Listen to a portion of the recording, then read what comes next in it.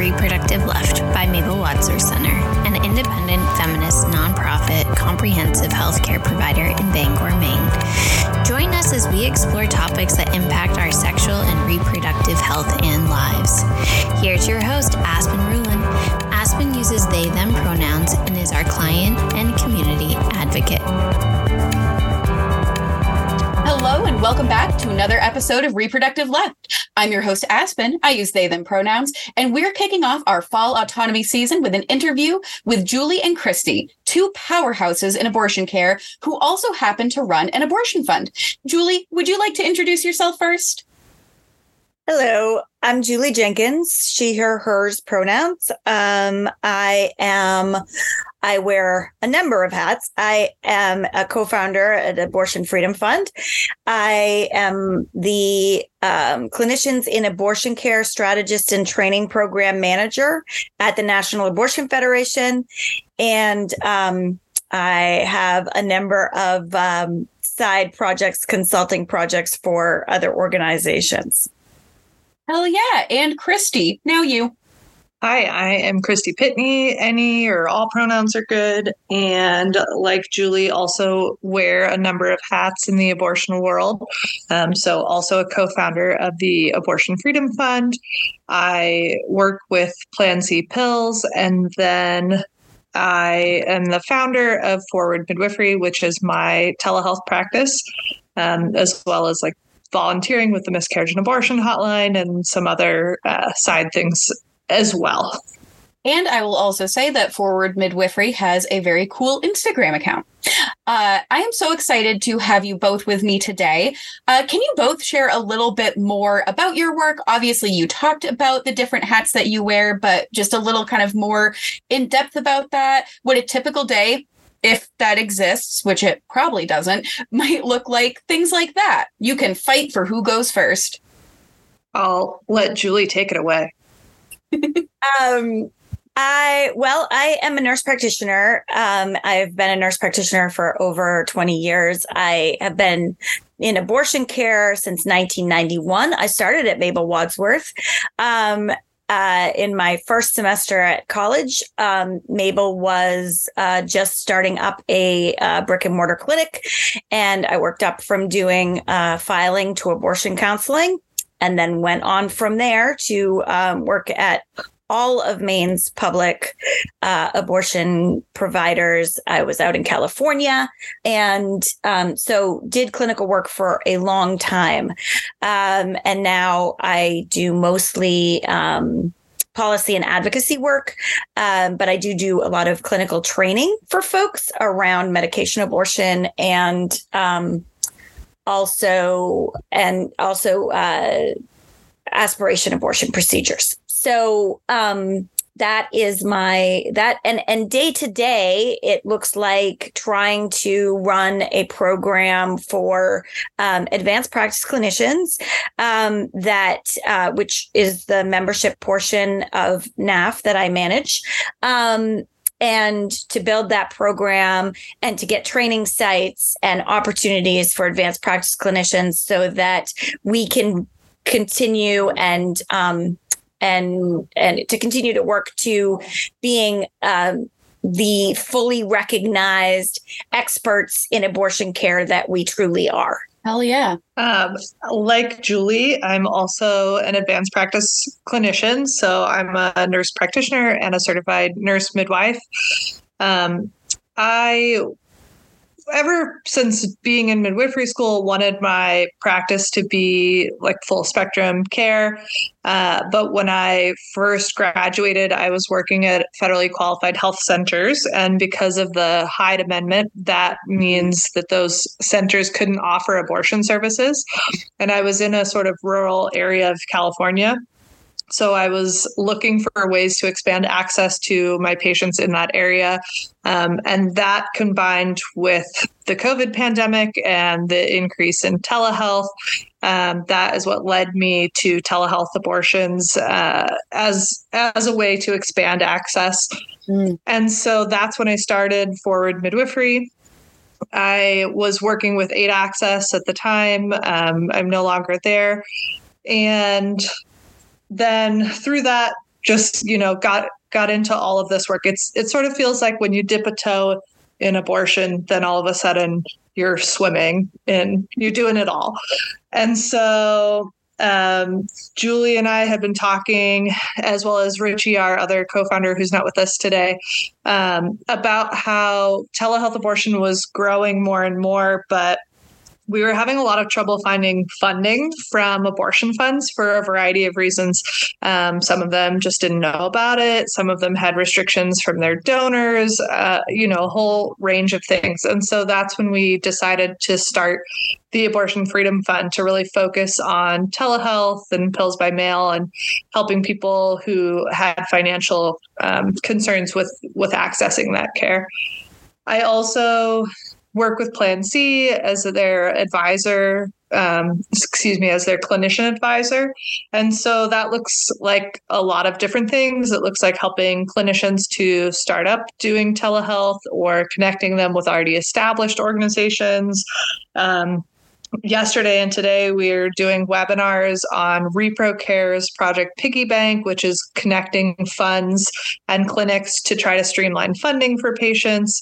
So it's a lot of different things, as well as seeing patients, but that is something that I primarily do asynchronously, meaning that there isn't a scheduled phone or video call. It's basically intake forms. And so it, again, streamlines access of care for folks. So yeah, you're right. A typical day doesn't really exist for me. Meetings all over the place, traveling different places, always different, always on the go. While I do different work in our field, I can very much relate to no such thing as a typical day. So when it comes to abortion care, autonomy is a word that, comes up a lot for good reason. Abortion bans and restrictions are, of course, rooted in limiting autonomy for pregnant people. And, experiencing different types of marginalization will impact people's access to care and subsequently their autonomy. You touched on this a little bit with talking about, the Abortion Freedom Fund, but can you talk a little bit more about how abortion funds play a role in improving autonomy for folks? So, just when it comes to going back to virtual care for a minute, right? People need to have access to all types of care. And so it's really important that people have in-clinic access. It's really important that people have access to medication. It's important that people have access to aspiration. People need access to whatever type of care they would like to have. But virtual care is really great for a lot of folks. It means not having to come into the clinic. It means being able to get care in your own community, in your own home. It means that for folks who don't have the greatest experiences, or have been historically oppressed or marginalized by the medical system, that they have the possibility of not having to interact with that system in the same way. And so virtual care can fill a lot of gaps for folks who don't feel comfortable coming into a clinical setting. Funding for that is very important. And that was the gap that we were seeing around that funding and care, and wanted to, fill some of that gap because virtual clinics are fairly new, right? They were a thing that happened. There aren't a lot of silver linings of COVID, but that was one of the things that COVID allowed for. The changes in the FDA regulations around mifepristone and the ability to ship medication really allowed us to do work in the way that we had known was safe because of so many studies, but weren't able to implement. And so this, having this care and having access to this care, I think really for a lot of folks in more rural spaces, for a lot of folks who don't feel comfortable connecting with the traditional medical care model, allows them to have access to that care. And that is really important that, once again, that people can get the care that they need, whatever that might be. And that you mentioning that and talking about obviously the importance for people to have in-clinic access, whether they're having, the aspiration procedure or whether they're doing the meds in clinic, that needs to be available to folks. And also how virtual or self-managed is a better fit for some folks. That reminds me, a couple of years ago, you and I were talking for a freelance article I was writing about advanced provision. And, for me, if I didn't have the relationship I have with Mabel Wadsworth Center as a trans person, knowing that that's actually a place that I would be affirmed in needing abortion care, without hesitation, would do it self-managed medication abortion. And and I think you named that perfectly, that people who have been harmed in healthcare settings, that is also where virtual can be really helpful, but it doesn't solve every access problem. Yeah. Christie, I want to know if you have thoughts around this. I think Julie really covered all the key points there. While she was talking about it, it just made me think about, that we can talk about rights, like reproductive rights and abortion rights, but there's no rights if there's no access. And so funding and finances are a big piece of that. And so if someone, either has a clinic in their neighborhood or even has access to a virtual clinic, but they don't have the funding to pay for it, then that restricts their bodily autonomy and their ability to access that care. And so that is where abortion funds are picking up the slack of our healthcare system, right? And insurance systems, the things that should be making this affordable for folks, but it's not always the case. Restrictions like the High Amendment that I mentioned earlier that restrict federal funding and things like that. So abortion funds, both ours focusing on telehealth, but also the ones that have been around for years and years doing this work, are so critical in helping people to access this care. Absolutely. And I think it's a good, I'll mention this here, that, obviously every fund works a little different. The fact that your fund is focused on that virtual telehealth care is a great example of that. But funds can often provide some other sort of practical financial support, because let's say we have someone who, they have insurance that covers it, especially where now in Maine, Christie, I don't know if you know about this exciting news, but in Maine, private insurers are required to cover abortion care without cost sharing, which means that it's covered before you've hit your deductible or without paying a copay. Huge. Just signed into law, hasn't gone into effect yet, I don't believe, but does soon. But so let's say someone's abortion is covered, but they're coming to Mabel's and they live up in the county and it's a 3-hour drive and they don't have that kind of gas money. So for folks who are getting in-clinic care, abortion funds are often able to help with things like gas cards. And that's something a lot of folks don't know about when it comes to abortion funds. Yeah, absolutely. And then talking about the insurance coverage piece makes me think too that I have patients, my clinic is not set up to be able to take insurance. I have patients, especially in California, where I know that there are telehealth providers who are able to take insurance. I will ask them if they want a referral to these places so that, we're not charging them, their insurance can cover it. But a lot of times, some of them take me up on it, but a lot of times patients don't want to do that for a variety of reasons, such as they're still on their parents' insurance and they don't want it to show up, or they have a controlling partner and they don't want it to be on there. And so everybody's situation is so different and unique.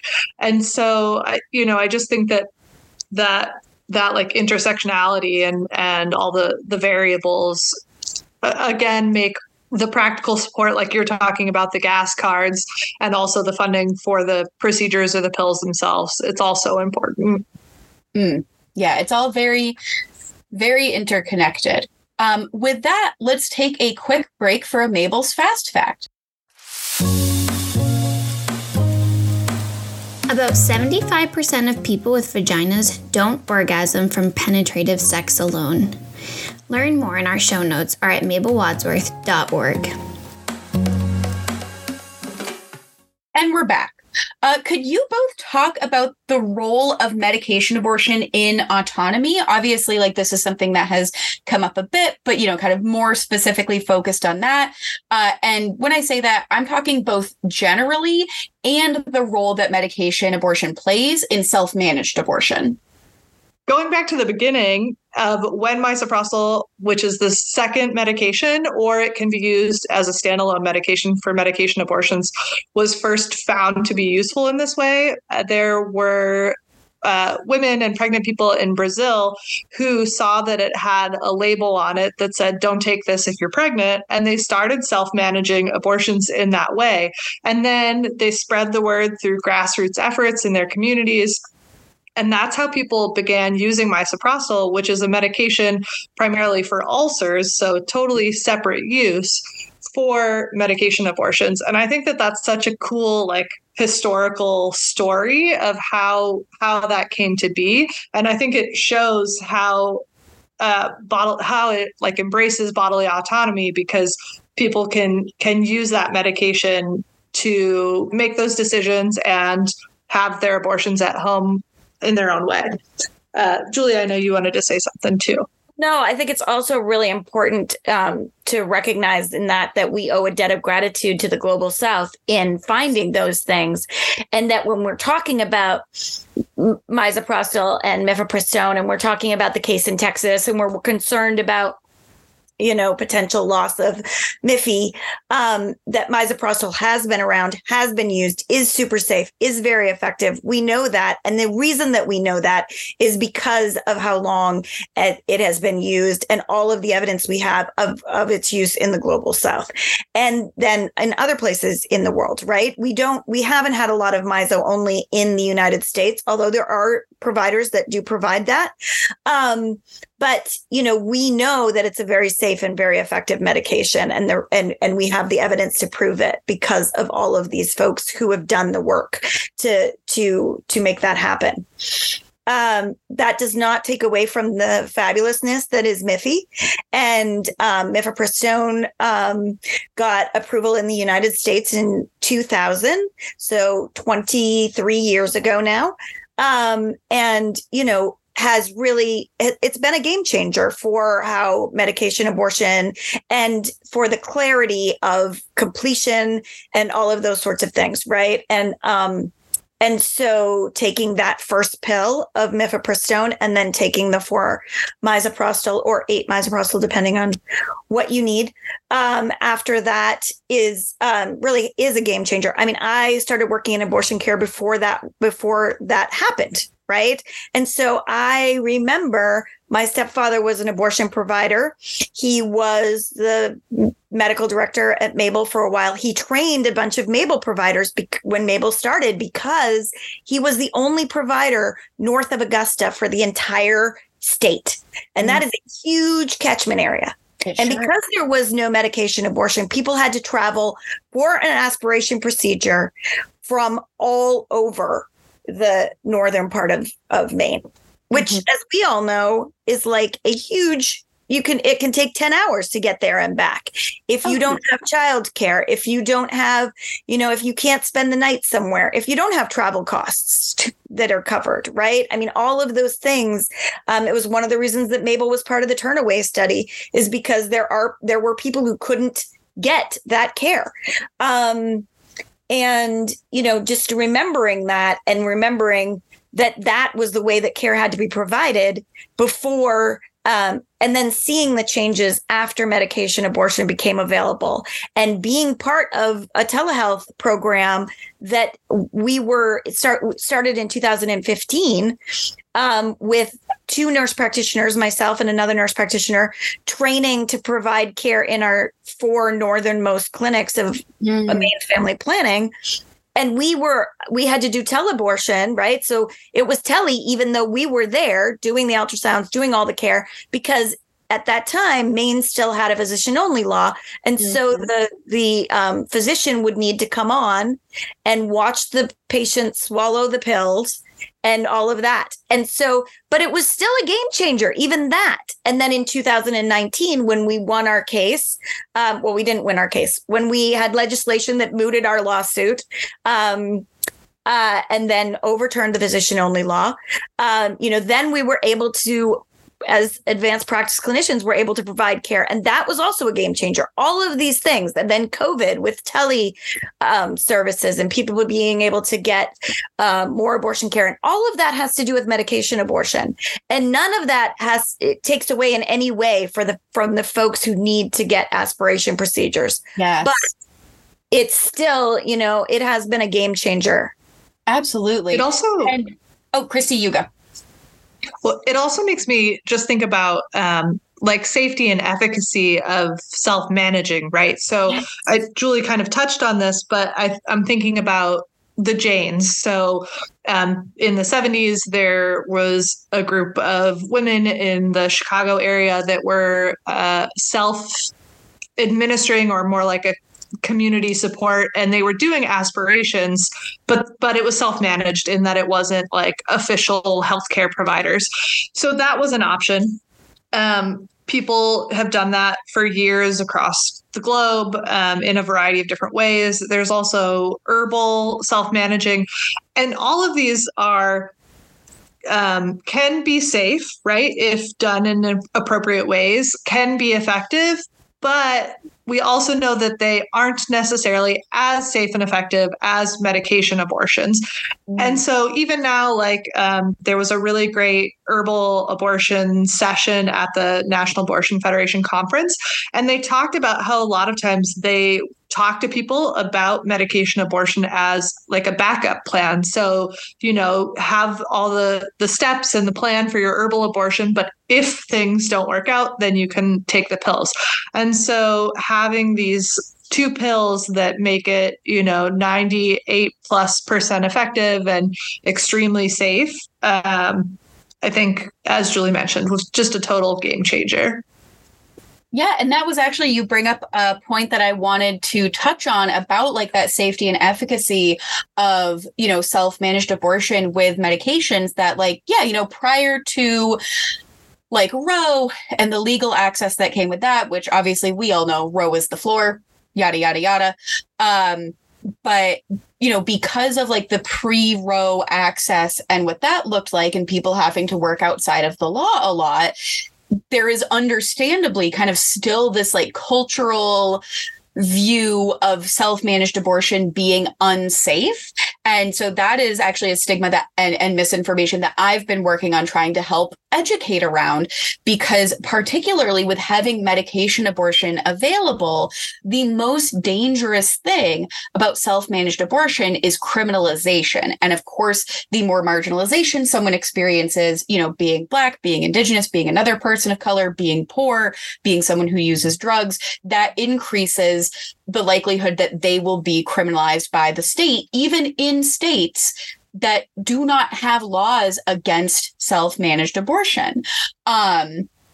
I know a couple other things I wanted to touch on that Julie had brought up, that while we do have medication abortion available, in more northern Maine because of telehealth, because of Maine Family Planning being able to offer that at those clinics, Mabel Wadsworth Center in Bangor is still the northernmost clinic in the state for the in-clinic aspiration procedure. So we still have folks who have to travel a really long distance to us.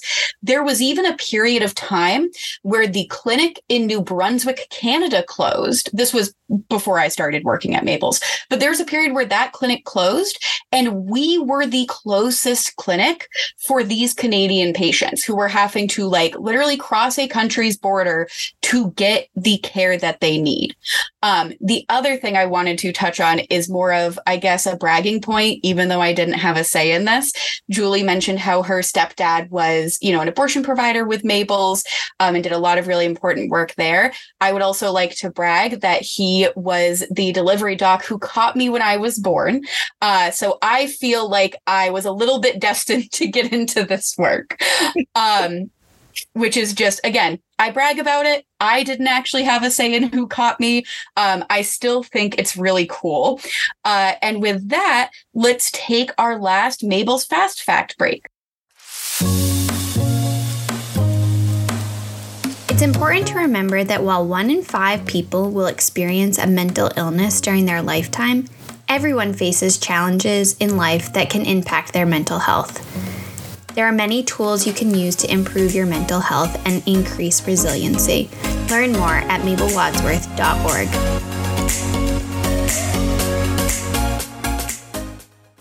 Julie, Christie, what can regular people do to help support abortion access? I think that, just being as informed as possible is really important. I think that, making sure that you are well informed and then using that information to inform your friends, family, your social circle is really, really valuable. To bring people to events and spaces where people are talking about this, to encourage people to have the right information, the correct information about self-managed abortion, about medication abortion, about aspiration abortion, because there's a lot of misunderstanding about that as well. The reason I very specifically use the term aspiration is because, it is not a surgery, and talking about it that way is not only erroneous, but it's harmful to our understanding, for stigma, for all the things, right? It's harmful when we're trying to change legislation in states for advanced practice clinicians to be able to provide this care. And, it doesn't help us and it doesn't benefit us. And every time I talk to somebody in the media, I say, can you please make sure that when you write this up, you use aspiration abortion? And 9 times out of 10, they'll say to me, I can't do that because no one will understand what that means. But the only way we change this is by changing it, right? It would take a sentence to explain why you're doing that. And the Society of Family Planning just recently came out with a new, it's in contraception, but about abortion nomenclature, like how we have to change some of the ways that we talk about abortion care, because it's not right. It's not correct. And And we need to be better about that. And so I think that, those are really important things. But educating yourself on what these sorts of things are. If you have the opportunity to go to a papaya workshop as a layperson, go to that papaya workshop and check it out and see what an aspiration procedure really is. I think most people would be very surprised at the simplicity of these procedures and the safety and the efficacy. And so I think, and getting as much information as you can for yourself and the community around self-managed abortion and the safety and efficacy of that as well. Yes, I will also context for folks. Probably it was obvious from how you said it. If you don't know what we mean by papaya workshop, when people are learning how to perform abortion procedures, one of the ways that you can learn is you take the tools and you use it on a papaya, because a papaya is like shaped and sized real good for basically how an abortion procedure works. And as someone who has shadowed and watched how abortion procedures are done in real life, how aspiration abortion works, as someone who has handled products of conception at my job, it is like way more simple than our culture would have you think.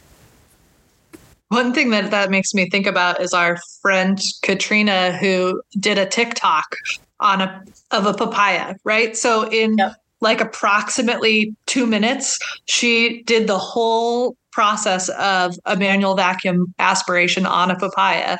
So if we can do it on a TikTok, I think that sort of shows how simple of a procedure it is. Some other things that I was thinking about with your question of what can regular people do is, give what you can. So if you can give time, then contact your local abortion funds and see if you can volunteer. Or a lot of clinics have escorts who will volunteer to walk patients into clinics. You can do that. If you can give money, of course, that is extremely helpful. Especially, there was a huge peak in donations last year at the time of Dobbs, and then that all has fallen away. So a lot of abortion funds are having trouble bringing in that same amount of funding, but the funding needs for patients are still much higher than they were prior to Dobbs. So feel free to donate to Abortion Freedom Fund or your local abortion funds or the National Network of Abortion Funds. And thinking about what Julie was saying about educating yourself, visit the Plan C Pills website and see how folks can access pills online in all 50 states. Visit I Need an A so you can see where your closest abortion clinic is to where you live. There is a documentary called Plan C that I am featured in that came out this year, and it's actually going to be in theaters around the country in October. So you can go to, I think their Instagram handle is Plan C Movie, but you can see if it's playing near you, and that can help to educate you on pills by mail and self-managing abortions. And I mean, there's just always webinars and different things like that folks can attend to learn more about this. And I think that that's, a really great way to get involved and support access. Hell yeah. I will add, because some of our listeners are more local to where Mabel's is. Some of them are not. For the folks who are more local to Mabel's, I'll save you time now. We don't need escorts because we're on private property. We do have protesters, but they have to be out on Mount Hope. And a lot of people think they're protesting the Humane Society, which is really funny. But that is a thing that a lot of clinics around the country do need. So if you are not local to Mabel's and you that's a thing that you think you can do, look into it and see if your local clinic needs it. Another thing that often comes up with folks who want to be able to donate to abortion funds and to independent abortion clinics and whatnot is, not everyone has a lot of money to give. So doing a smaller monthly donation of a $5 a month, that is something that helps a lot more than people realize. But you can also basically run a fundraiser. As we're recording this, this will come out, in late September. Of course, we're recording this in late August. But as we're recording this, I found out this morning that there's an arm wrestling competition this weekend that's fundraising for Mabel Wadsworth Center. We've had other businesses do fundraisers for us. I've known people who are artists who are oh, I'm going to make this piece of art and you can buy a $5 raffle ticket. And then that money is going to go to, this abortion clinic or this abortion fund. So even if you're not someone who has a lot of money, but you would like to be able to donate, running a fundraiser is actually a lot easier than people think sometimes. So I wanted to name that because I've talked to a lot of people who are oh, I wish I could help financially, but I can't. With that, thank you both so much for joining me today. And thank you to our listeners as well. I look forward to seeing you all again next month on Reproductive Left.